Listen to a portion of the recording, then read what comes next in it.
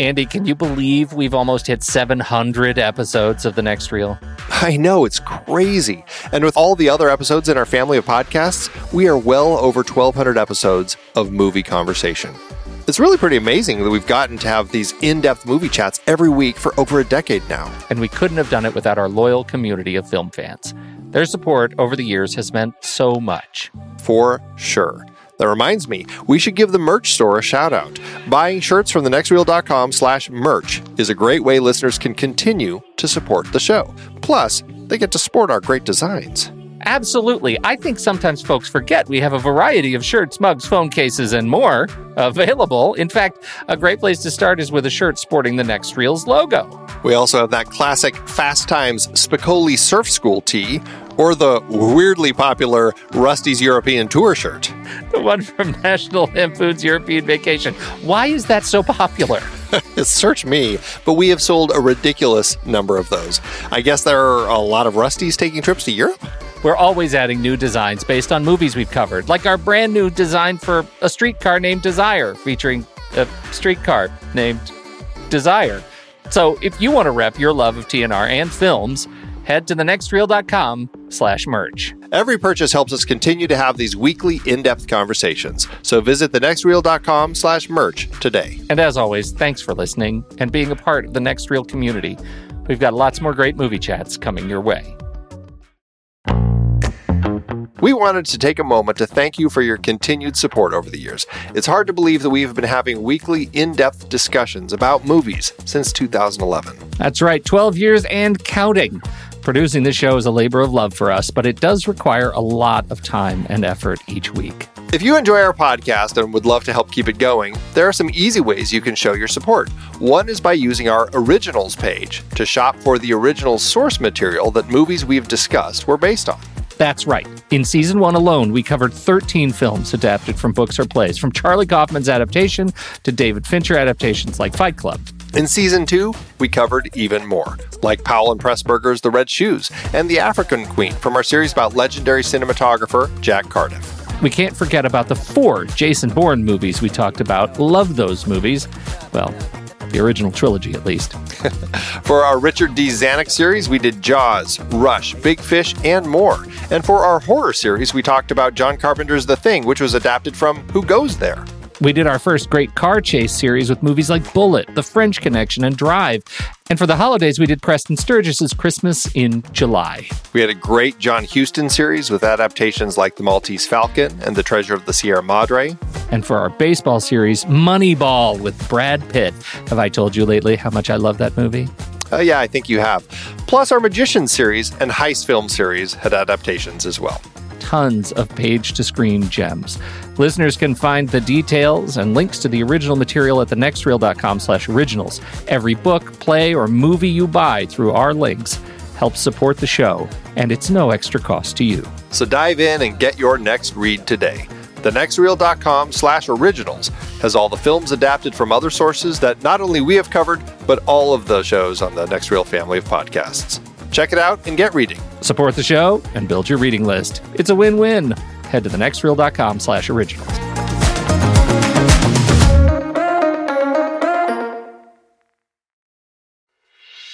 I'm Pete Wright. And I'm Andy Nelson. Welcome to The Next Reel. When the movie ends, our conversation begins. In just a matter of seconds, you're going to hear a classic episode of this show from back in the day when we called ourselves Movies We Like. It took us a while to settle into the show's format, so you'll notice some differences as you listen to these episodes. For instance, it takes us a bit of time to actually get into the conversation about the movie. Things like that.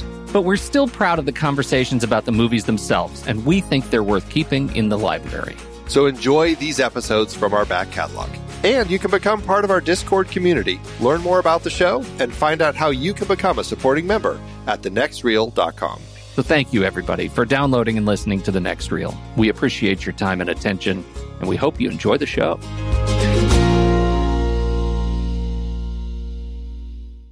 I'm pushing the button. No, you don't know. You don't know what I've been through. You just use your words and you just throw them out, and It's not a thing. Okay, man. Hey, whatever. That's cool. It's called the bacon explosion. It looked like some sort of explosion that is going on in you now. Do you want me to tell you? Do you want me to just tell you a little bit about it if you didn't see the trailer? There is a 9-minute Red Band trailer.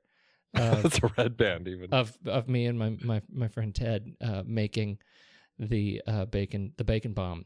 And so it starts with 1.5 pounds of nice thin cut apple wood smoked bacon woven in a mat, like a lattice. Mm-hmm. That's about 1 foot by 1.5 foot, kind of rectangle. And on top of that, you take 3 pounds of, and we did a mixture of Italian sausage. Actually, first we put a cherrywood pork rub, like a powdered rub on the bacon. And then we put 3 pounds, you spread out 3 pounds of a mix of Italian sausage and we did just sausage and ground beef, and we put more rub and some barbecue sauce on top of that. And then you take the whole thing and you roll it like a Yule log, right? Mm-hmm. You're familiar with that tradition? Oh, yeah. Yule log rolling. And from there, so then you tuck the ends in, and it's this perfect like loaf of like knitted loaf of meat. It's almost as if we took all of the parts of the pig and we remade a pig out of it in just a different way. We repurposed all of the parts of it. It's horrible. With some cow mixed in. And then we covered it with that's horrible. We covered it with brown sugar. And then you cook it low and slow. And on his Ted happens to have a very fine grill, and we cooked it low and slow for several hours. And when it comes out, it's this like beautiful, like just deep mesquite red, crisp on the outside, fantastic on the inside, sausage on the inside, and you just slice it real thin and you put it on sandwiches, or you just eat the whole thing whole. We didn't. We shared. But it's the single best thing that I think I've ever seen done or partaken in with meat. And I've done. I'm not going to lie to you. I've done a lot of things with meat, things that I don't particularly talk about. That's fantastic. I want to try it. It's so good. It's so good. This is once you just. There's not a thing, and it was getting. Somebody said on Twitter that he's actually eaten it, and it was terrible. It's the worst thing he ever did. That he did it wrong. I call that man out. I don't know who it is, but I call him out. He did it wrong. This was a fantastic experience, experience. And to all you vegetarians out there and vegans, I'm sorry that I just offended you. I hope I didn't lose us any regular listeners because of the horrible meatography that I took part in this weekend. It's like eating a heart attack. I don't know. It's paleo, right? Isn't it? It's like you're supposed to eat a lot of meat on paleo. Isn't that true? No, you're not supposed to cook. It's like raw foods. I have no idea. I didn't eat it raw. I did not eat it raw. I guarantee you. I hope not. Credit for this goes to Patty Long's. It's a Chicago bar that apparently made this thing popular about 3 years ago, and they did the good deed. I consider it a good deed of actually sharing the process with the world through Food Network. And I will tell you where I found this. I was actually on the treadmill at the gym. I was on the elliptical. And I was watching, good place to do research. I was watching the Food Network. And what comes up with this guy's search for the best bacon dishes in America? It's that Extreme Kitchen. I just ate something twice the size of my head show, and this was one of it. And it happens to be twice the size of your head when you're finished with it. It's great. You know Merry who would Christmas. have been a fan, and if he were here today, may have joined you. Who? Tell me. Elvis. The man loved bologna. He loved his. He was at one of a list of people that I could come up with. Meat that's terrible for you, but he loved it. I wonder. I didn't know where you were going to go. Milton Berle? No. Who else? Judge Reinhold? No. Go. That's what we need to do. We've been planning this calendar for the year, and we've got all of our movies all set up. and nowhere in them is a Judge Reinhold film. Do well, you know that? we We've got clearly 50, need to go back and start 52 afresh. weeks, and we have no Judge Reinhold. I think we should do a whole series of Judge Reinhold and Mini Driver crossover. That's a big list. I'm not even sure that that's a list, but we should start the lobby. Let's send letters to both of their agents Man. and petition them. They We need guarantee you a podcast about that movie. absolutely If you get them will. together. We will podcast about that movie 2 years at least after its release. How are you, Andy? How was your festivity? I'm sure you had a festivity over the weekend. It was festive. Yeah. Did you ring Actually, in it the new year? wasn't festive. Did you stay up till midnight? I Did you lied. stay up till Really midnight? wasn't. I was trying to make it sound better than it was. Did you stay up till midnight? It ended up being my son got really sick and had a bad fever, so we scrapped our plans to go out with our friends. And then later in the evening, my daughter started feeling sick, and then my wife started feeling sick. So they were all in bed by 10 o'clock. So I enjoyed ringing in the new year, watching American, what's it called? American Gothic? I just totally blanked on the name. Whatever that show is that I'm watching. American Horror Story? Horror Story, yeah, thank you. Ugh. American Horror Story. I don't even know. That's how That's really bad. meaningful it was to me. I'm sorry. But I'm it was really relaxing. sorry. So, you can't argue with a relaxing ringing in of the new year, I guess. That's the truth. It's That's not the like truth. I was, getting a ticket or anything. Oh, I got pulled over in my own driveway the other day That's a really bad driving. because I didn't use my turn signal to turn into the driveway, Well, and I got pulled over my own driveway. That's like a little bit overzealous police work. I appreciate everything they do, I really do, but that may be been a little bit overzealous. they are really trying to meet their quota if they're pulling people over as they pull into their They driveway. didn't even get a ticket. That can't be part of the quota. Pull people over and let them go. What kind of police Was he work like is that? staked out behind like some trash cans or something? I don't watching know. I didn't people even coming see into it. the neighborhood. I didn't even see where he came from. For all I know, he'd been following me for miles. Wow. All right. Should we talk about a trailer? Oh, we should do the. You need to do the details about the show. Where can you do the thing? Are you ready? Do you have it all ready? Well, people can find me at on Twitter at Soda Creek Film, and they can find me at over on Facebook at Soda Creek Film, and they can find us on the Next Reel Facebook page. And they can also email us at show@thenextreel.com. And our phone number, they can give us a call and leave us a message, and we just might read it on the air or play it on the air. Excuse me. The phone number is 657-201-REEL. That's 657-201-7335. Well done. Now you have one more thing that you need to say. This was part of our New Year plan, and you get to go first. Do you remember what it was? A little surprise? No, see, this is why we talk about the plan before we start recording. You emailed me, and you now say we have to do this thing every week because somebody wrote in, and they wrote you and said that they had to stop listening to an episode because we were spoiling it. Yeah, they just wanted to know where we stood on spoilers. Right, we stand firm on spoilers. They don't like listening to shows that have big spoilers pop up, and so they wanted to get a sense as to where we were with the spoiler issue. And since we do tend to kind of cover films all the way from beginning to end, we figured that we should start talking about it and make sure people are aware. So there you have it. And it's so yeah. Welcome to the Next Reel, everybody. We will spoil this film. That's right. That's our platform. Right, yes. I'm going to change the tagline on the website. Come here. The Next Reel. We will spoil your movie. That's right.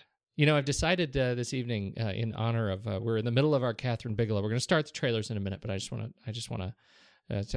decided that I'm going to celebrate in honor of our Catherine Bigelow series. I'm going to read just at random throughout the conversation, Catherine Bigelow's tweets.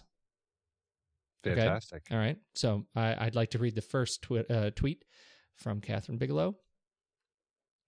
How long has she been tweeting now? Since August 20th, 2011. And okay, so she's had a decent amount of time to get some tweets in. She has. All right. And so this is a quote from the great American director Catherine Bigelow. October 9, 2011. Such a beautiful day today. So grateful.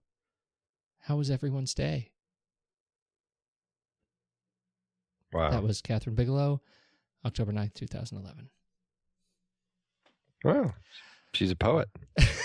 I didn't know. I think that you're going to see as we peel back the layers of the Catherine Bigelow Twitter onion, you're going to see not only the depths that we can plumb Catherine Bigelow's professional work that is laid out bare for us in Twitter, but also the real sort of subtle influence that Twitter has had on the culture of cinema. So, what trailer would you like to talk about this evening? This evening, I wanted to talk about The Place Beyond the Pines, a new trailer for a crime drama film directed by Derek Cianfrance, who went to school in Boulder. Oh, this is one I'm supposed to know, right? Or not? Yeah, I told you. Yeah, that's right. Minutes before we started talking. That's right. Did you watch it? No, I didn't. I didn't actually do that. So you're gonna have to fill me. You know what I did? I watched the trailers I'd already seen today, while you were watching them. Yeah, that was good. So tell me what you think. Yeah, Derek Cianfrance did Blue Valentine before this, which was one of the most depressing films about a relationship that you could watch. It really, really is a downer, but it was a powerful film. Great performances by Ryan Gosling and Michelle Williams in that one. This one also has Ryan Gosling, as well as Bradley Cooper. Who else is in it? Ray Liotta and Eva Mendes, and some other people. I think Rose Byrne is in it. Looks like a really interesting crime story that deals with father-son relationships.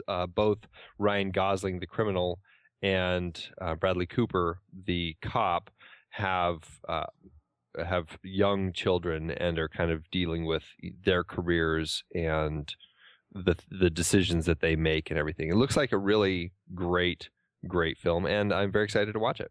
Excellent. I too am excited to watch it. I'm going to watch the trailer as a result of that exquisite excellent review of the trailer. I guess I'm a little bit surprised that you picked that one. No, totally. Even totally after you shouldn't be. I'm glad. I'm not. No, it's no offense, man. Seriously, wow, wound up. No, I just feel like we just watched Dead Man Down.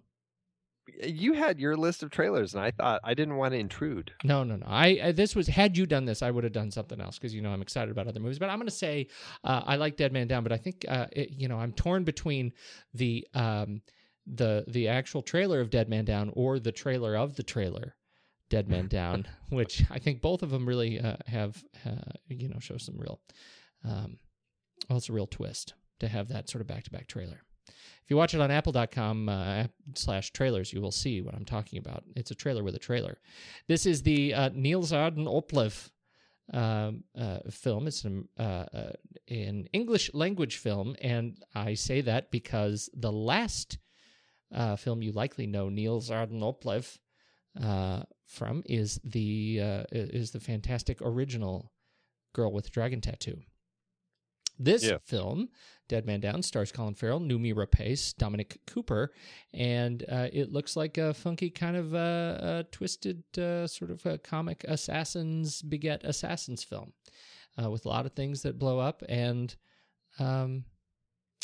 really poor comedy. But a lot of great action. So it looks great. And it actually looks incredibly compelling. I've watched it 3 or 4 times today, and I think it looks great.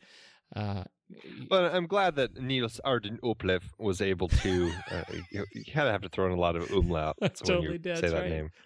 I'm glad he was able to, get an English language film out of his Dragon Tattoo film. Yeah. So hopefully it'll help him kind of catapult and make a career for himself over here. Although I'm sure he's also having a great career over in Sweden, and there's nothing wrong with that.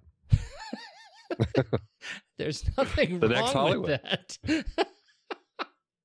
That There's is Hollywood, true. Bollywood, and then I don't. You have to throw something with umlauts in there. That's right. Well, it's fascinating to see to sort of watch this. He did since The Girl with the Dragon Tattoo, all he's done are TV shows, miniseries. He did the obviously the third. Well, I don't know what the translation is. Mansom Hatar Kvinnor, Men Who Hate Women. That was the original Swedish title of was that the first or second Millennium film? I don't know. It's all in Swedish. Yeah. But anyway, in 2010, they did that originally as a TV series.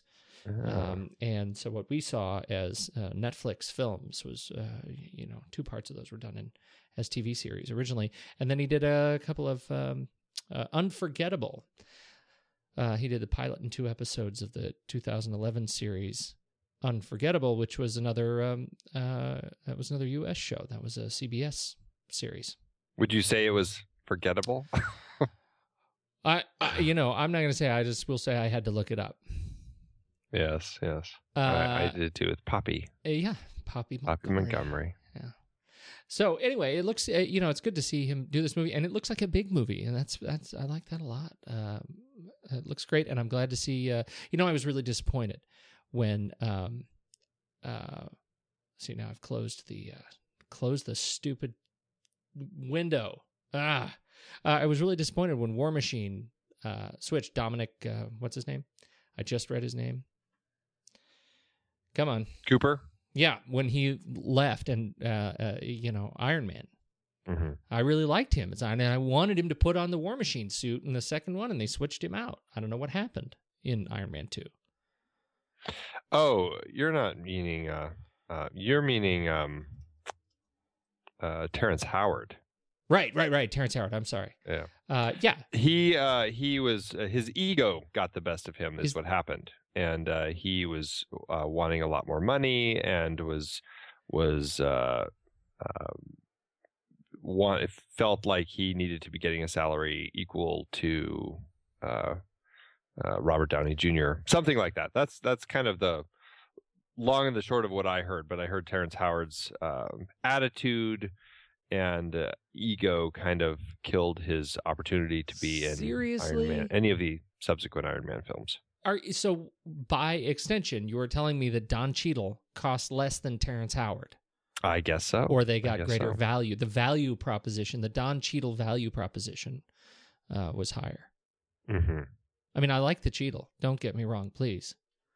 No, he's great. He's great. They're both great. I love Hustle and Flow. Terrence Howard is a fantastic actor. He is a fantastic so clearly, actor. I don't know. I don't know how much to buy into the stories, but that is kind of what I heard, that there were those issues. So all right. Well, needless to say, go check out this film with Terrence Howard. Because he's not a good guy in this film. He's not a good guy at all. No, he doesn't look like he's going to be a nice one. And we're going to dump the other trailers that we find interesting this week. We're going to dump those on the web, and you can find those trailers at thenextreel.com/blog. And we encourage you to do so. Definitely. All right. Let's jump it. And so I would like to say we're going to jump forward in time a couple of months to December 11th, 2011. Again, this is Catherine Bigelow. How was everyone's day? That was Catherine Bigelow, December 11th, 2011. She really is concerned about the masses, isn't she? It really is. It really shows kind of and that kind of leads us into this film, don't you think? We're talking about 2008's The Hurt Locker. Yeah, 2008, 2009 is when it was really widely released. It did play in festivals in 2008, but 2009 is when it was officially released in the U.S., and hence that's when it was receiving Oscars. I like to go with the initial release, as you know. Yeah. Like Zero Dark 30, the initial release is when it's going to be getting Oscars. But that was an actual release. You don't even. It wasn't. The Hurt Locker was not released in 2008. It played at film festivals in 2008. There's a difference. It doesn't count. Ask somebody who saw it at that film festival if they actually thought it had released.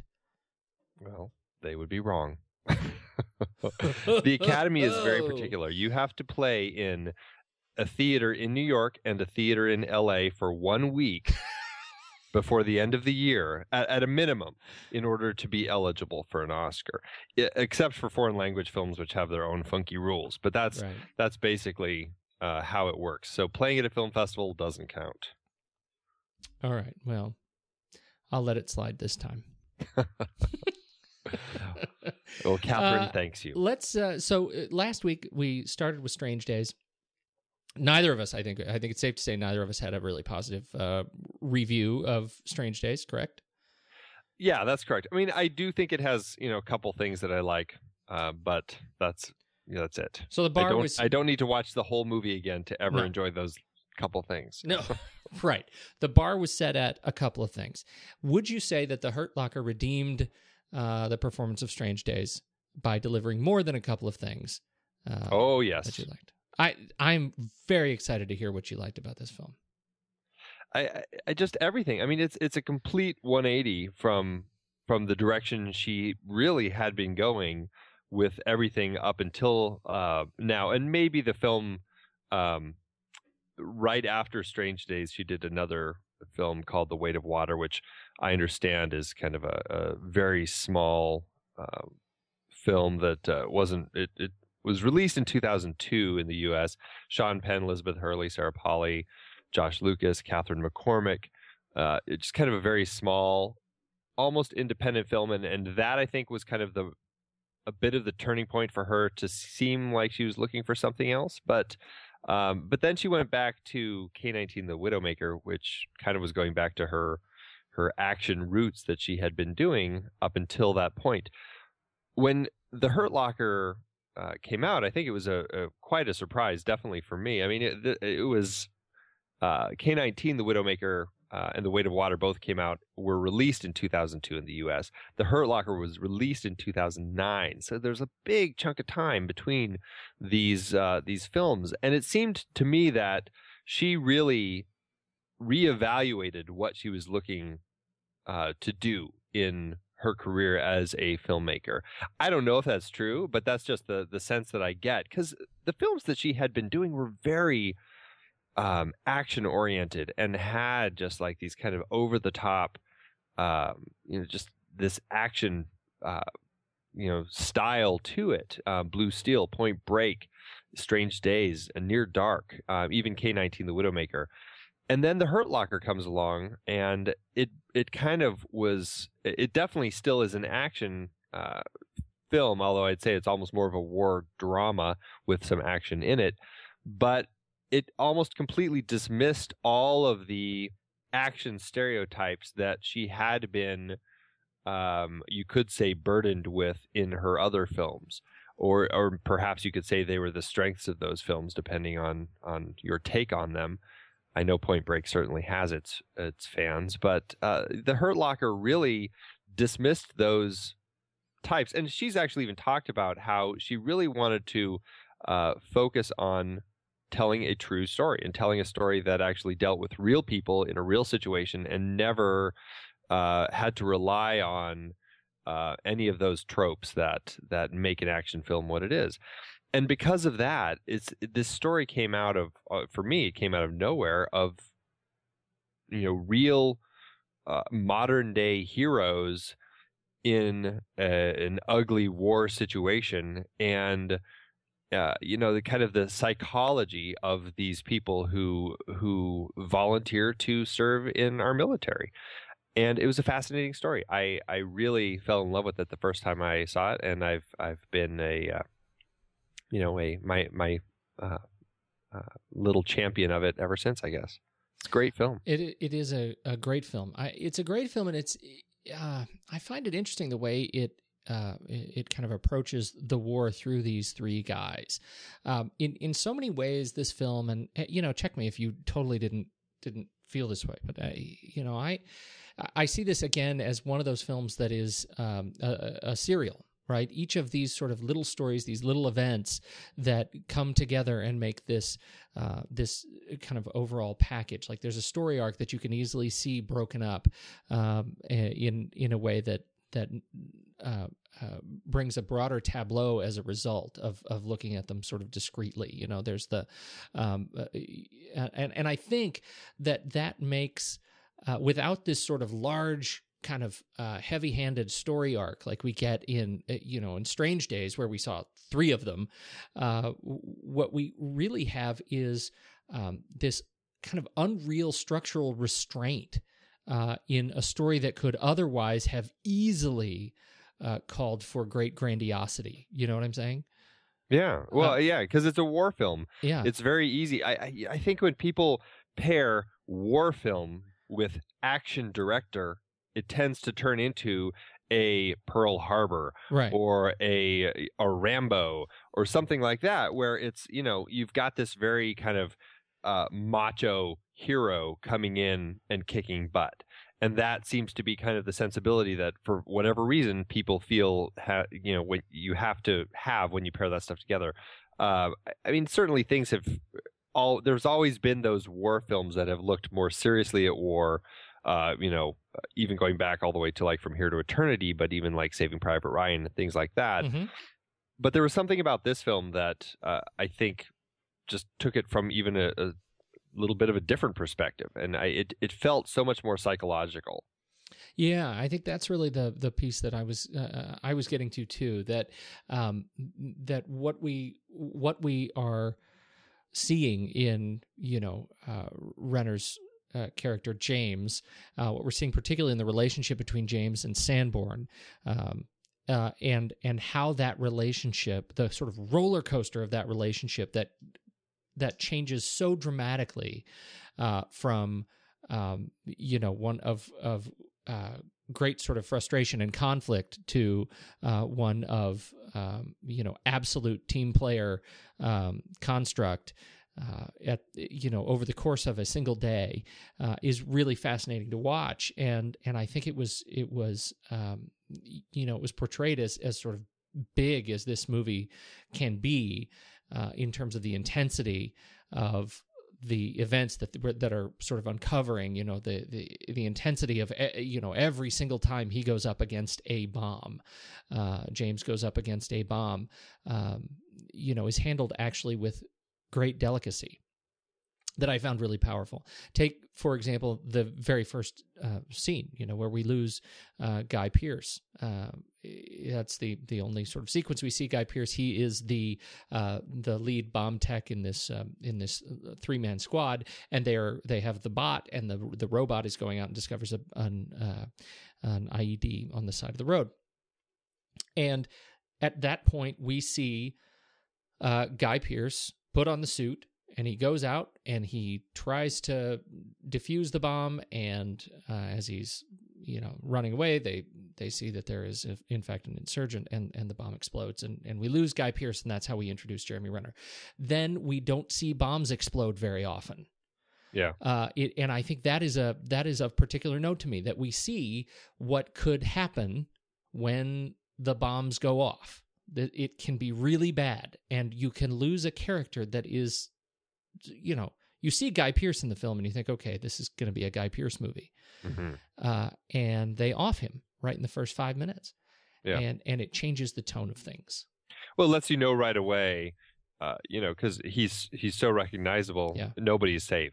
Nobody is safe, right? The stakes are way up here, and I thought that was really well done. That was really well done, and insofar as you sort of feel betrayed, because Guy Pearce he's a good guy, I like watching the guy on screen. I even like then watching Jeremy Renner Lockout. comes in, and other than bit parts in other films beforehand, he hadn't really had a lead role before this. I mean, this was really kind of his big thing.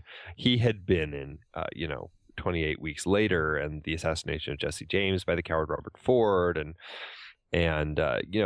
definitely in a good number of films, but always in kind of more supporting roles. This was really his kind of breakout role. And when you all of a sudden replace Guy Pearce with Jeremy Renner, it is a bit of a surprise. And you find yourself following a whole bunch of faces that are kind of familiar, but aren't the stars that you're used to. And so it does kind of put you into a kind of a different state of mind when you're watching the film. No, it truly does. I would add about Jeremy Renner. This is this hit me today as I was reading up on the background of the film and learned that one of the reasons that Catherine Bigelow had cast him at this point was that she had seen his 2002 film Dahmer. Yes, where he played Jeffrey Dahmer, and as it happens, luck of living in the future as we are. It is available to stream on Netflix. So I watched it on my phone today, and that he did great in that film. Good job playing a really creepy serial killer. Creepy guy. Oh, creepy guy. And that movie made me reflect on some stories that maybe don't need to be made into movies ever. Creepy there guy. definitely are some of those. There definitely are. But it was fascinating to watch because first of all, he looks like a kid. And it's very, very it's funny to see age on this guy because he ages young anyway. Right. But he it was a very different sort of stature. But to see him play this character that is so meek, otherwise, works kind of the swing shift at a chocolate factory and stalks people in the clothing. Stocks boys in the clothing department of his local department store. I mean, it's just a really creepy performance, and yet something in that performance sort of sparked Bigelow to say that this guy could play that level of complexity that he brought to Dahmer's character in James. And it's even more interesting to go watch that movie after seeing Hurt Locker and watch his kind of evolution as an actor. It's pretty powerful stuff. Huh. Interesting. I'll have to check that one out. Yeah. I mean, Although watch a half sure. hour of it. Just give it a half hour. Dahmer, No. Give it a half hour. You don't even need to watch it to the end. It's an interesting film, and Bruce Davidson plays his dad. It's they have a interesting kind of complex relationship. It's worth checking out. Oh well, just for a few will. minutes. Just for a few minutes. Yeah. In any case, my to date my favorite sort of modern war movie is Three Kings.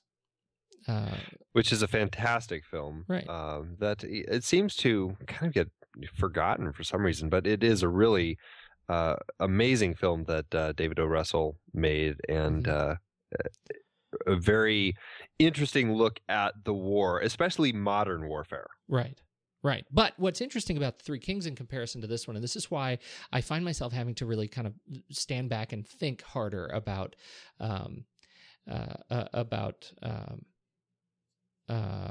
what movie were we talking about again? The Hurt Locker. Oh my goodness. I have like 800 tabs open. They all are.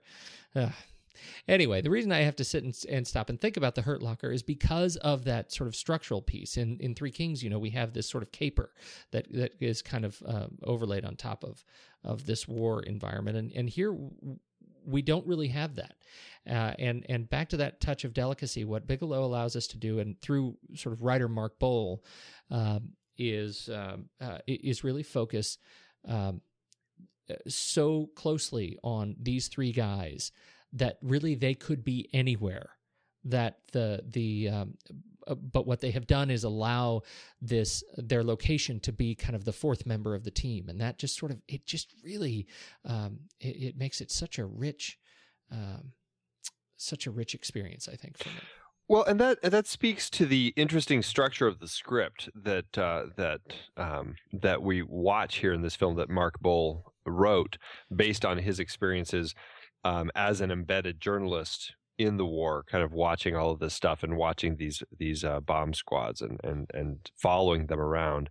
The script is really, if you kind of break it down, it's not a typical, structured Hollywood film. It's very much almost an intimate character drama.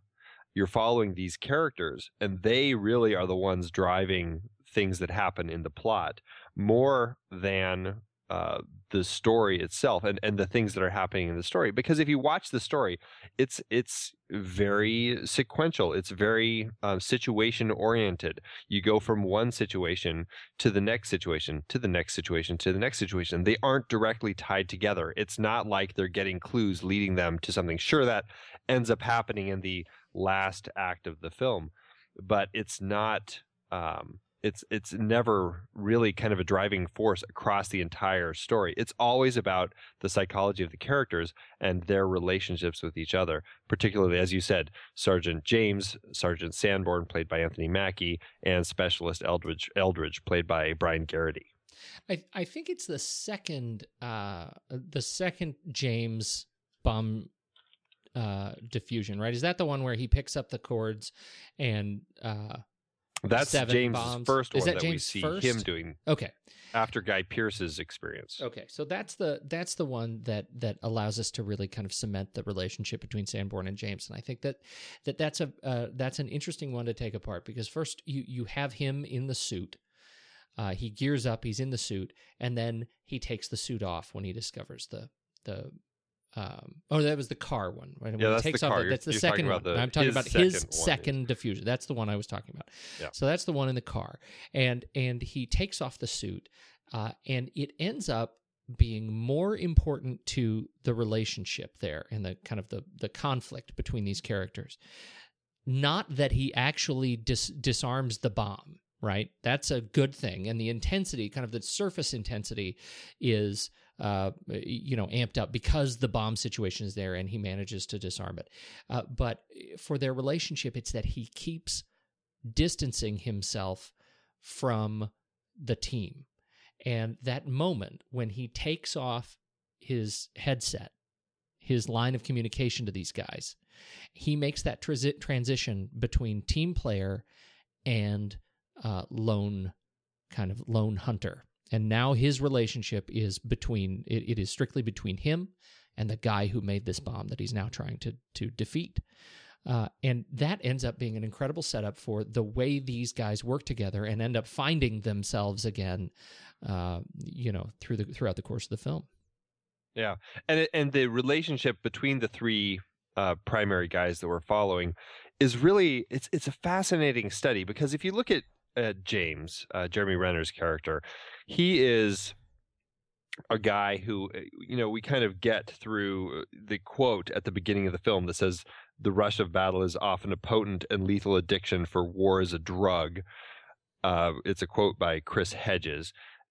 We see that in him and how he goes through this experience almost just focused on the adrenaline rush he gets from these experiences of defusing the bombs, taking chances that he probably shouldn't, stepping into situations he probably shouldn't. And at the end of the film, when he's left lost at home, unable to, even just handle shopping in the grocery store and be with his ex-wife and child, he goes right back, because that's what he's addicted to. He says, we have one thing, and this is his one thing.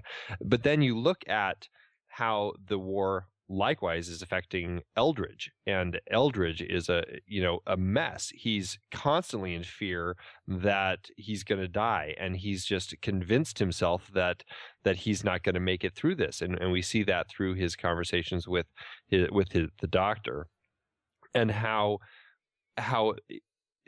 how this story changes him in a way that, you know, he starts getting a little more confident, but then at the end he's just like, you know, he's taken and shot and he's just a mess. You know, he really realizes that this whole thing is a mess. And likewise with Sanborn, who sees this what James represents, and Sanborn starts as a pretty confident soldier. He's you know, a very gung-ho sort of guy, but by the end of the film even he is just like, you know, I don't want to be here anymore. I just got to get out of here. And we see how he kind of loses all of his steam after being in this world of destruction that they're in, and how it just ruins things. Yeah. You know, it's a funny thing watching the way these guys, I think the way these guys come together in through darkness. And I kept thinking about Renner's character as James. We keep coming back to these same kinds of guys. Driver, Leon, you know, we've had this conversation before. Yeah. Where there are these guys who are exceptional at doing one thing, and they are absolutely incapable of doing anything else. Yeah. Right. Now, you brought up the sequence at the end where we see Renner's arc. You know, he ends sort of at the beginning, and to get there, he has to go home. He goes home and he sees his wife, Evangeline Lilly, and he sees his son, and you know, she is fantastic. As briefly as we get to see her, you know, she's fantastic as kind of the she's the war widow. He's not dead, but he's not there, right? Well, and she's an ex-wife who hasn't moved out. She's still living in the house, and but you know, that's how do you, for all intents and purposes, they're still having this relationship. As he says, you know, she's not dumb; she's just loyal. Yeah, but you know how by the time you get to the end of the film, do you really trust him? Right? No. Do you really trust that? Right. Like, you know, those are the words, but that's not the implication. When you see, you know, the level of kind of her, you know, her portrayal of this war widow. But what was, what was I saying? I was talking about the grocery store scene in particular. Right. You know, it's this sort of clumsy trope through the grocery store, and he doesn't know what he wants to pick out. He grabs any cereal because he is so out of his context, out of his world, that he has to, the only thing he gets, and I don't know if it's that he necessarily loves it or that war is a drug necessarily. Maybe it is. I've never been to war. I can see how it could be portrayed that way. Or maybe this is a guy who is you know, who has found his skill, and it happens to be in the context of war.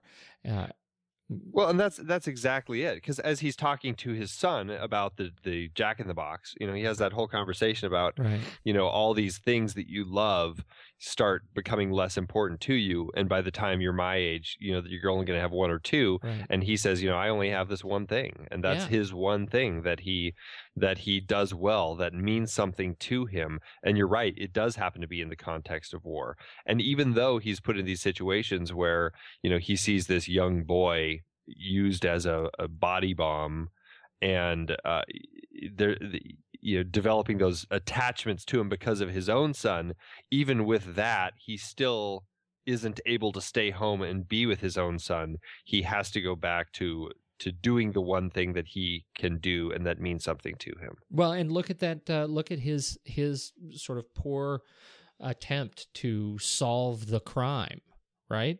Yeah. You know, he tries to leave the base. He tries to get out of his fatigues and cross the city to get information on how, you know, how Beckham, the boy, would be, you know, taken and used as a body bomb, and that ultimately is unresolved.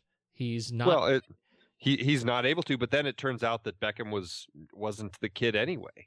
Right. But you see his inability to cope out of that specific context, you know, even in war, he wasn't able to you know, he was sort of impotent. As soon as he left base. The guy mistakes him as a CIA agent when he breaks into the guy's house. Exactly. It's, you know, he doesn't have the sensibilities to be that CIA agent that would be able to possibly solve that situation. Exactly. Just throwing his gun everywhere, and he ends up being chased away by thrown pots. Yeah. Which I think just furthers that the complexity of his character, but the simplicity of it at the same time. Yeah. He's just that guy. All right. So the film was filmed in. Well, actually, let's take a step back and talk about Mark Boal.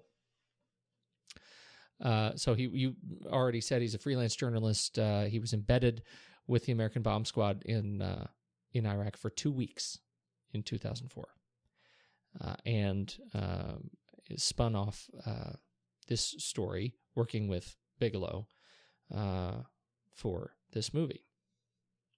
What do you think of the? We already said we like the way the story is structured. What do you think of Boal's general performance as a screenwriter? I know he's pulling a lot from the real experiences, and I know there was a lot of controversy over different lawsuits as far as stealing the story from some guy's real life and all this sort of stuff. I don't know how much any of that really affected the quality of the script, but as I said, it's an interestingly structured script, and I like the story of the psychology of these people as they journey through these different situations and how each situation kind of presents them with a different element within their psychological makeup that they have to deal with. I really enjoy that aspect of the story, and it flows so well. I was really paying attention to how sequential it seemed, and I think that he really wrote a masterful script here about these interesting characters and the way that war affects people. I think there's a lot to this story, and I think that he was deserving of his Oscar for it. There was, in addition to the controversy about the sort of the story, itself and where the story came from, there was some pushback. I don't know if even that's the right way to characterize it. There was some pushback from the military community that what they portrayed this elite 3-man team of doing in the course, particularly of the third act, is absolutely unrealistic. Right. Insofar as Mark Boal says he's building this account on real experiences, these experiences, the military experiences that were supposed to be sort of the core of this essentially military film, were not true. So I assume you read that as well. What's your take? What's your take on that? It's so hard to say. Does it? No. The question is bigger. The nature of film is you're telling a story, yes, and you still need to come up with a story that does still have a flow and has a beginning, a middle, and end. And yes, you could, I guess, just make a very straightforward story exactly as it does happen. But is that going to be something that people are going to sit in the theater and watch? Is it going to feel like you're just watching these sequences that happen with nothing tying them together? And I don't know if that's really gonna work. I think I'm with you. You watch this movie and having never, I've never been there. All I can say is I love the film. I love watching the film. I love what the experience the film sort of brings me. I can't say that I watched the end of the film when the three men split up and say we have to split up to cover more ground, which I think is one of the bigger points of contention for those who have been in the military or protective services or any sort of police, that you don't really do that. That's not a thing. And so if there is any action trope that they're pulling, that definitely is one, splitting up the group, which really is more of a horror thing. Which is really, exactly, it's more horror thing. But then I read this quote on, it's actually a quote Ebert pulled on his blog from Mark Boal in Vanity Fair, and I think this passage is really funny. This is Mark Boal speaking. A lot of people in the military have seen the movie because there are pirated copies all over Iraq. People saw it almost 6 months ago. A few people have seen it here in film festivals. So far, the response has been good, although I'm sure people will say that we got this or that detail wrong, unless you're going to make Transformers. I literally had a conversation with a guy who was telling me how realistic that movie, Transformers, is in its depiction of the military. I said to the senior military guy, what part of fighting aliens is realistic? And he replied with a completely straight face, if we were going to fight aliens, that's how we would do it. That's fantastic. And That's just fantastic. that ends up being kind of an important point because the military gave exhaustive support to Transformers, including, let's see, the list goes on. Marine hovercrafts, Navy subs, nearly every kind of Army helicopter and Air Force plane in service, from the Frisbee Top D3 Sentry to the retired SR-71 Blackbird, all coordinated through a special arrangement with the Department of Defense, including all 4 branches of the military. That's Transformers. And this film, The Hurt Locker, received none. Yeah. I don't know if that's particularly telling, but at least Transformers got the guns right. Well, we could talk Transformers. Yeah, it definitely has its military love going on in that film. But here's speaking to the point again, though, that we were talking about. People have to realize that this is a movie and it's not a documentary. We're not following real people in real situations. These are fictional characters doing things that aren't necessarily things that you should be doing. And I think that's kind of the point. When you get to the end and they do run off into the darkness and down the 3 different alleyways, we're following fictional characters who are in a situation, that in this story, a fictional story, and they are doing things that fit within the characters as they're written. They're not real people. And so the fact that they do something like this, yes, maybe it isn't realistic as far as what the military would actually do. Again, we're following these fictional characters. That's what these characters decided to do, for better or for worse. That's the decisions they made, and obviously it didn't turn out very well.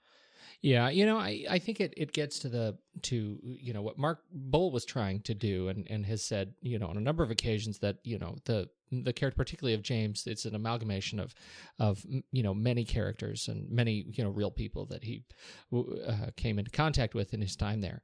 And, from the perspective of writing these characters that are sort of these amalgam characters, right? Yeah. You find that what may be realistic for one component, for one sort of participant in that, psychosis, suddenly is no longer realistic when you put all of the pieces together.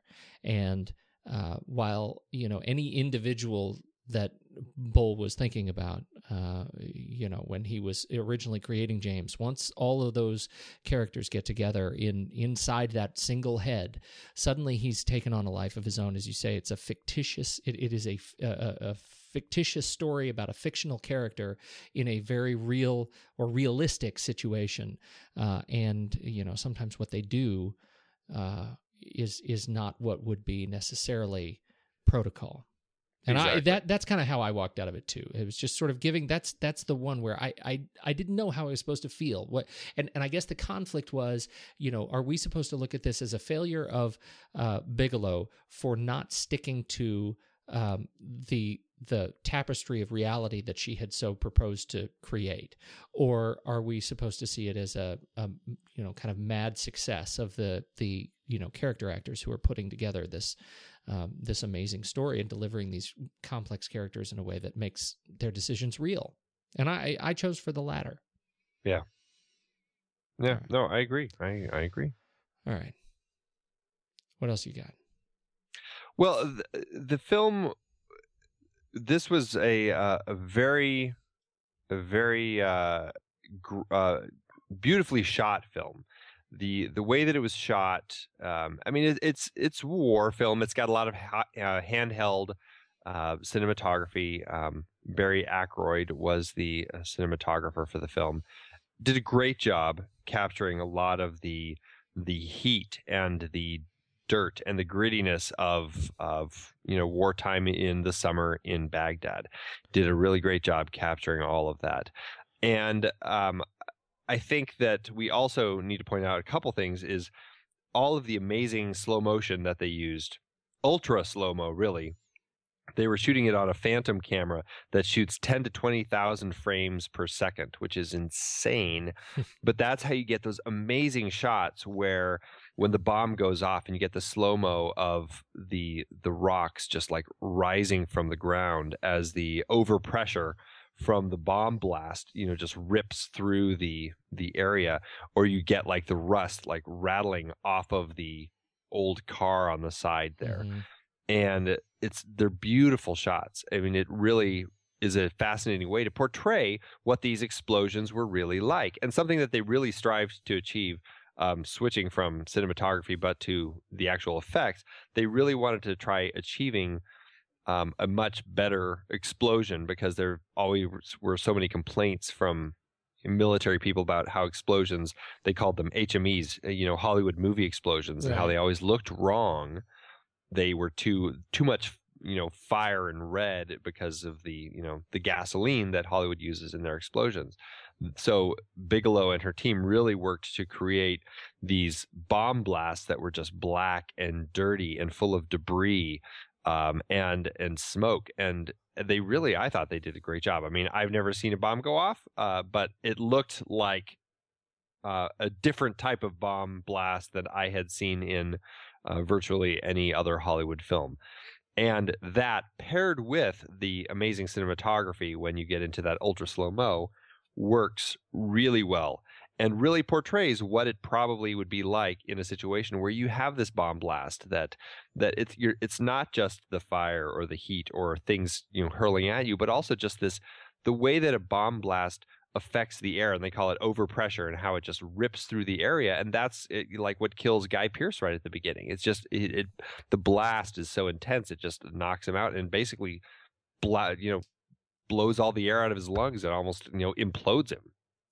Yeah, it is a stunning sequence. The sequences you point out, those Phantom sequences, and kind of the way they were able to capture. This is what I thought was so wonderful. That they used that technique not as, at least I didn't feel like it was as a gimmick, but it was a way to capture something that otherwise you cannot see. Right? You cannot see like an energy wave. And I think she, like the vision for capturing when the dust lifts up off that car, when the particles of grit and grime kind of float up off the ground, and you watch Guy Pearce flying through the air. It is a stunning way to open the film, and certainly way to capture those explosions. What can you talk about the significance, if there is any, of the other technology they used to film this thing, the Super 16 millimeter cameras? They had 4 of these cameras, and do you read up on kind of how they ended up shooting this thing besides the use of the Phantom? Is there anything worth talking about there? I don't know if there's anything that much, other than the fact that they were they used multiple cameras. Super 16, I would imagine they were, because essentially this was an independent film. They produced this. They fully raised their own financed, money. yeah. They found some foreign investors to put money in, make this film, and because of the lower budget and because they were shooting in Jordan, I would imagine that they wanted to get cameras that were cheaper to rent, that were easier to transport, all of that. And so that would be my guess as to why they used the Super 16s, and 4 of them because they wanted to have a lot of different perspectives. And I would also guess because since they were shooting in Jordan, that way, if one of them went down, they still had other cameras that they were able to use. I didn't read up on it at all, but that would be my best guess. Certainly makes sense to me. I'll give you that one. Okay. The thing that I found was interesting about is the editing process. Chris Innes and Bob Murawski, they ended up editing on location because of the apparent risk sending their undeveloped film through extremely high security airports, where the film would very likely be open. So they, adding to what you said, taking that Super 16 millimeter film, and editing on location, and probably makes it easier on in a lot of ways. Yeah, definitely. It definitely would. And it's I mean, I think a lot of films do edit on location nowadays, if they can when they're shooting on location overseas, wherever. Right. But here's the passage. Accordingly, the film was hand carried on a flight by a production assistant from Amman to London. The Super 16 film was transferred to DV Cam in a lab in London. Video dailies transported by plane back to the Middle East, imported into the editing room. The whole journey takes anywhere from 3 days to a week. Described by Innes as the modern day equivalent of shipping via donkey cart. yeah, that's just fascinating. Compare that to the things Hobbit. that filmmakers go through sometimes Right. to make this stuff work out. I remember watching the the Lord of the Rings dailies were actually shipped on iPods.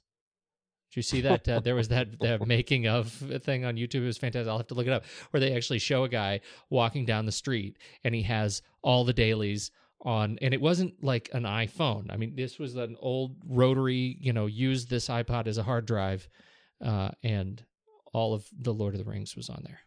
I just don't even know how much footage they could fit on one of those things. I know, right? Not very much. No, maybe a few frames. Right. Anyway, okay. Yeah, so, I think just in general, putting the way, when you talk about the 4 cameras, you really feel that intensity. And, have you looked at the shot length calculator on this? No, I didn't, on the Cinemetrics. Yeah. We'll put a link to that if it's in, if they do let's look at the database. Let's bring it up and see what we have. There it is. Yeah, it looks like the average shot length is about 3.4 seconds.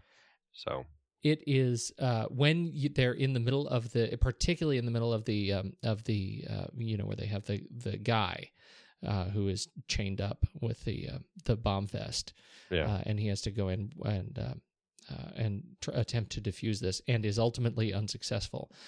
You can practically see the cameras at the compass points around them, and it is very frenetic. Yeah, fantastic. Yeah, it really is. Okay, so the movie, as we said, it was financed by the filmmakers. Well, yeah, they found some independent film financing overseas somewhere. I'm not sure where they got their money, but some rich people overseas. Ended up costing them. What did it end up costing them? I see that it cost million? them $15 million to get it made. I see that the total budget was $19 million. So it doesn't look like they had a lot of money for marketing. It looked they probably used a lot of the just the buzz that it was getting in all the festivals that it played it in 2008 to kind of carry it. And then it made 50. Yeah, it did okay. In the States, it actually only made about 17 million, and internationally about 32.6 million. So total, it was about 50 million.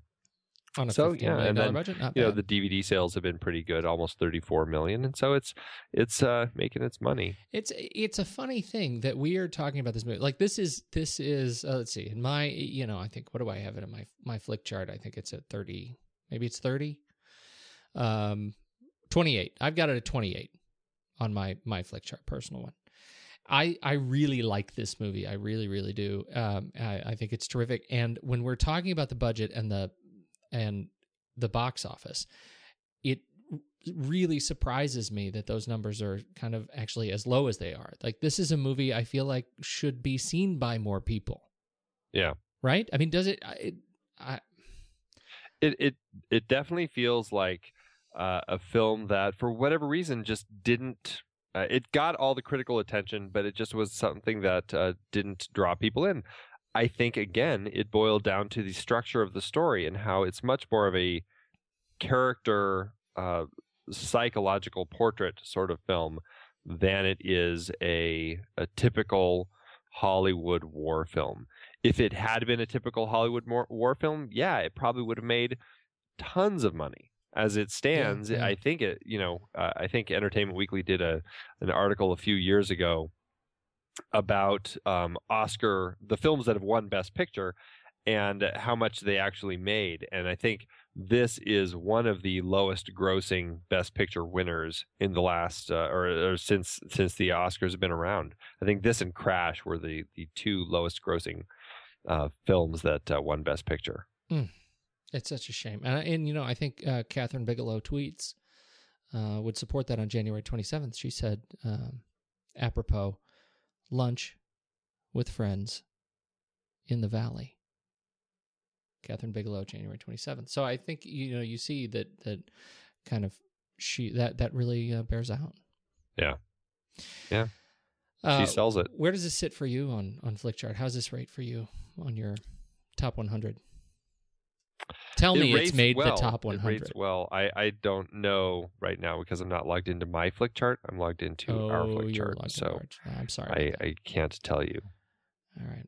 Did you and before we jump directly to that, I am curious if you did you look at the new spreadsheet for this one? The new spreadsheet, the spreadsheet that we've been talking about, the budget spreadsheet, the finished minute. I have it on here. Yeah. I'm bringing the it up Hurt right Locker. now. We did a new spreadsheet for the cost of films, and then breaking it down into their per minute. How much they cost per minute and how much they made per minute. And the Hurt Locker cost, I said, $15 million with about $4 million for prints and advertising. So the budget per minute was about $145,000. And with making nearly $50 million, the gross per minute, $379,227, and total profit per minute was $234,189. And let's see, for perspective, that beat Shaun of the Dead. Yes, it did beat out. Shaun of the Dead. Shaun of the Dead, yes, but not quite. Thank you for smoking. It turns out it's Hurt Locker is at number 41 on our next reel movie cost per minute breakdown spreadsheet. It helps to have a longer movie. Shaun of the Dead's only 99 minutes, and even though it only costs $12 million to make, that it doesn't get spread per minute quite as nicely. Yeah, just because this is kind of a new thing that we're just doing, and we're going to publish this spreadsheet. I haven't that's our plan. We're going to put it a link somehow. To the show. I don't know how to publish a active spreadsheet, but we'll figure something out. We've got that. We're gonna publish this on the site, so you can go check this out. Andy's working. I think we've got Sarmento's jumping in and working on this because he's another data guy too. And in our exchange in email, you discovered something that was just plain horrifying, and I would like you to say it. Of all the films that we've talked about on our show, starting, this is what is this? The 61st film that we've discovered or discussed? Yeah, somewhere of all of those films that we've talked about, the film that has made the most money per finished minute of the film, and I know this is kind of a silly way to look at grosses, but it's fun. The number one film is Indiana Jones and the Kingdom of the Crystal Skull, which made a profit per minute of $4,357,034. Oh, wow. Yes, and people wonder why Hollywood keeps turning out more and more. And look at the top. Look at the top bad big budget films. Look at the top five. That is why Indiana Jones and the Kingdom of the Crystal Skull. Jaws at number 2 at 3.6 million profit per minute. Raiders of the Lost Ark at number 3 at 3.1 million profit per minute, and Indiana Jones and the Temple of Doom at 2.4. Yeah. Real money in this business. So it sounds like we're on the wrong side of the business. That's what I'm going to say. Definitely. What else do you have? You've always got something. What's your thing?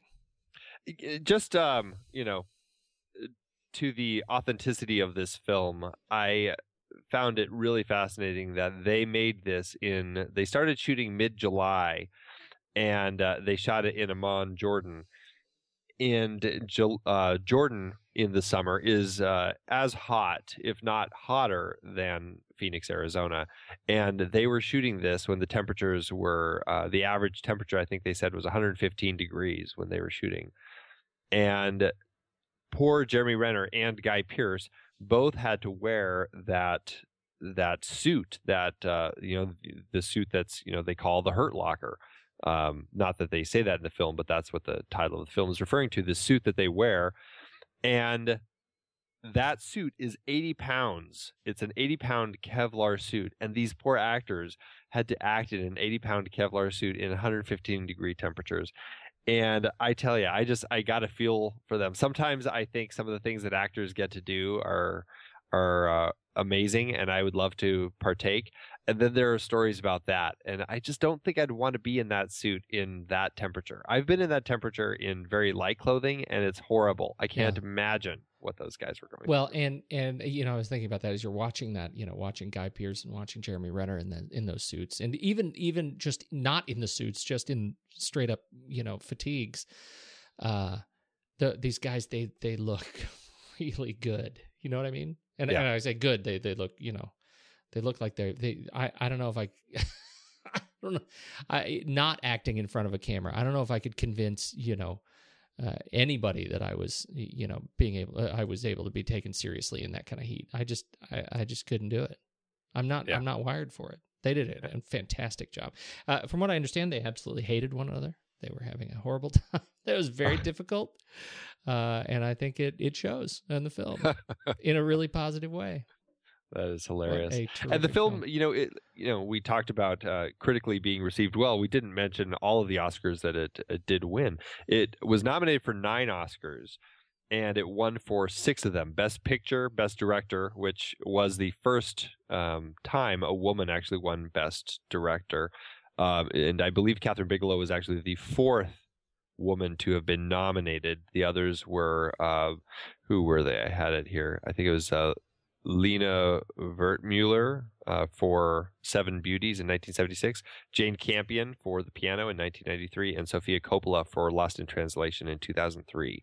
That's right. So only 4 women have been nominated for Best Director, and Catherine Bigelow was the first to win. It also won. Mark Bowl won for Best Original Screenplay. It won for Best Sound Editing, Best Sound Mixing, Best Film Editing, and then it lost. Jeremy Renner lost Best Actor to Jeff Bridges in Crazy Heart. It lost Original Score, and it lost Best Cinematography. You think the Jeremy Renner, Jeff Bridges decision was the right one? I love Jeff Bridges, and he was great in Crazy Heart, and he hadn't won an Oscar, and it's not like I want to say that is a conciliatory sort of award for him, because I thought he did a great job, but I just kind of felt it was Jeff Bridges' time, and Jeremy Renner was the new kid on the block, so his getting nominated was winning enough for him. Yeah. I agree with that. Although, sometimes you're watching watching them read the response, and you just want it to go to the right guy. For the portrayal of the film, no politics, no nothing. Because you're right, Bridges was great in Crazy Heart, absolutely. And yet, we talked last week about stories that really need to be told, and I think this is just here's one that needed to be told and was executed and brilliantly, and the actors acquitted themselves brilliantly, and it was not only a joy to watch, it was painful to watch. It's an intelligent and muscular movie about war, insofar it is not a war movie. It is a movie about what happens to people, and what people are able to do in that environment, and it's very moving. It is. I mean, it's always a tough pick. I mean, awards are always tough, because it's the same year that George Clooney was up for Up in the Air, and Colin Firth in A Single Man, and Morgan Freeman in Invictus. I see. Invictus I don't know who I would have picked if I were voting. Invictus is the one that would have given me trouble. I never saw it. Oh, it was great. Great. I didn't hear it was very good. Oh, it was great. They're all wrong. Bogus. But the award that stuck out for me was Best Score. I mean, I do think the music works well in the context of the film, which is probably why it was nominated. That being said, it's not a very listenable score. It's not something that you can put on and listen to it. It's by Marco Beltrami and Buck Sanders. Mhm. I because of that, I don't know if I would have felt that it was worth getting nominated. I think, Up won, and I think Up's score by Michael Giacchino was definitely a stellar score. That guy, Michael Giacchino, he doesn't do much wrong anymore. He's pretty good. Yeah. But then you also had Avatar, James Horner and Alexandre Desplat and Fantastic Mr. Fox, and Hans Zimmer and Sherlock Holmes. I felt Hurt Locker, there probably were better films released that year that should have been nominated. And Hurt Locker, to me, it felt like one of those awards that was just kind of thrown out, that they were just at a point just kind of throwing more nominations their way when they really didn't deserve it. I didn't think. Yeah. You know that Giacchino, by the way, Space Mountain. Did I tell you that? Oh, I didn't know that he did the new Space Mountain music. He wrote the soundtrack to the new Space Mountain, and you know what it is? The Incredibles. It's nice. so good. It's just Disney like does own the Incredibles, so it's not like he had to go. I know he didn't have to go back to the well very, very far for that one. Yeah. All right. I think you're right about the music though. Beltrami and Sanders. Congratulations. Mm-hmm. All right. Yes. I think back to Catherine. I think I need to just we need to go back to that well in particular, and this one I think is this may be the most important tweet in her tweet stream. At Catherine A. Bigelow, April 9, 2012. Tip to directors: your ego can only get you into trouble. Catherine Bigelow, April 9, 2012. Yeah, she's a deep one. She doesn't actually tweet all that much. It's really disappointing. Really? I'm not going to lie to you about tell. that. It's really, really disappointing. I don't know if you've been able to pick up. I'm really disappointed. All right. Anything else that you have on this one? I don't think so. We've been going. This has been a long one. Yeah. It's a good film. It warrants a good conversation. Next, we're going to hit her latest film that's just being released. We're going to go see Zero Dark 30. And I am very much looking forward to this one. It's going to be a great film. Now, does that open for you on the 4th? It opens tomorrow. I'm going to go see it. All right. I don't actually believe it opens here yet, so I'm gonna have to wait another week. I think. Sucks for you. I'm gonna check that out. But very excited to see this movie, and I'm also very excited to see, the turnaround that has come from Catherine Bigelow, because this movie, and with what I'm hearing about Zero Dark 30, this is a director with hopefully, a lot more to deliver to us in terms of really terrific films, and finally, I think we're through all the other just nonsense, and now we can get to some real substance.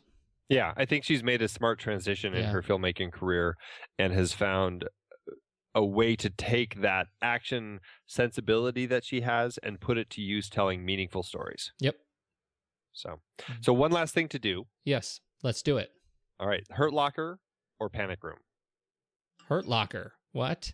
I know. I have to read them. The Hurt Locker or Joe vs. the Volcano? As far as watchability and how often I would put it in, I would vote for Joe vs. the Volcano. Yeah. But if we're voting on actual film quality, I definitely am going to do Hurt Locker. Oh, you're totally right. Yeah. The Hurt Locker or All the President's Men? Boy, that's a tricky one. That's a tricky one. I may have to say The Hurt Locker, just because you can hear everything that everyone says. I think I'm going to pick The Hurt Locker too. All right. The Hurt Locker or Eternal Sunshine of the Spotless Mind? Hurt Locker. I don't have to think very hard. I loved Eternal Sunshine of the Spotless Mind, but see, I think I would go Eternal Sunshine. Are you serious? Are you on the fence about it? I think that one has really fascinating psychology, study of character and love and relationships. No doubt. I think I would pick Eternal Sunshine. But are you like on the spectrum? are you just, I think I would kind of? No, I'm saying I would pick Eternal Sunshine. So how do we do? We've never had to do a tiebreaker. I know. What is we that? don't have a third voice in this. How do you even, I don't even know how to get to the other side of this. All right. On the count of 3, I want you to punch yourself in the neck, and I'm going to do the same thing. And whoever stands up first. No? I don't know if that's going to work out. All right. I'm tempted. Okay, go ahead. Let's for now. It's the Hurt Locker is already at number 8 on our list. All right, so you're going to say, let's just take mine. Because my vote. Just for now, and I know we'll go back and redo it. Okay, just for that, we'll pick yours. All right, the Hurt Locker. All right. The Hurt Locker or Jaws? I'm going Jaws. I'm going Jaws. The Hurt Locker or... nope, that's it. It's number 4 on our chart. I feel good about number 4. I think it should be number 5. All right. This may end up being if this is our legendary dispute, I'll take it. That's right. We've been friends a long time, but we're gonna die split on this. That's what I'm gonna write. I'm gonna write that on my tombstone. It was the Hurt Locker. No, I'll just say number 4, Hurt Locker. That'll be awesome. Oh, that's grim. Hey, generations from now, the kids will be going. They'll be doing gravestone rubbings. They're trying to solve the mystery. What fueled this great debate? Totally, I love it. All right, I got nothing else to talk to you about. No, I think we had a great time. We spoiled it thoroughly. Thoroughly spoiled. We stand by our conviction to spoil. Yes. And I'll catch you next week, and we'll do Zero Dark. I am very much looking forward to it. Good night, Andrew. Ciao. I've been podcasting since 2006. In that time, I've tried countless hosting platforms. But in August 2022, we switched to Transistor to power all of our shows here at True Story FM, and it's been a game changer. I love the Transistor allows unlimited podcasts and storage without extra charges. We can publish so much content, and we do. If you want to start up a podcast, do yourself a favor and host your show on Transistor. With their one-click publishing, you can get your new show onto all the major podcast directories effortlessly. And their website builder lets you quickly build custom sites for each show.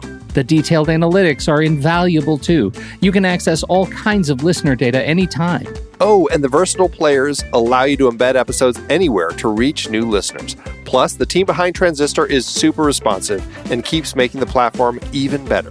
After using countless hosting services over 15 plus years, Transistor has been, hands down, the best podcast partner for us. If you want a hosting platform to take all the worry out of getting your podcast out into the world, go to thenextreel.com/transistor and check it out. Support our show and support your own show by going to thenextreel.com/transistor. Start growing your podcast today.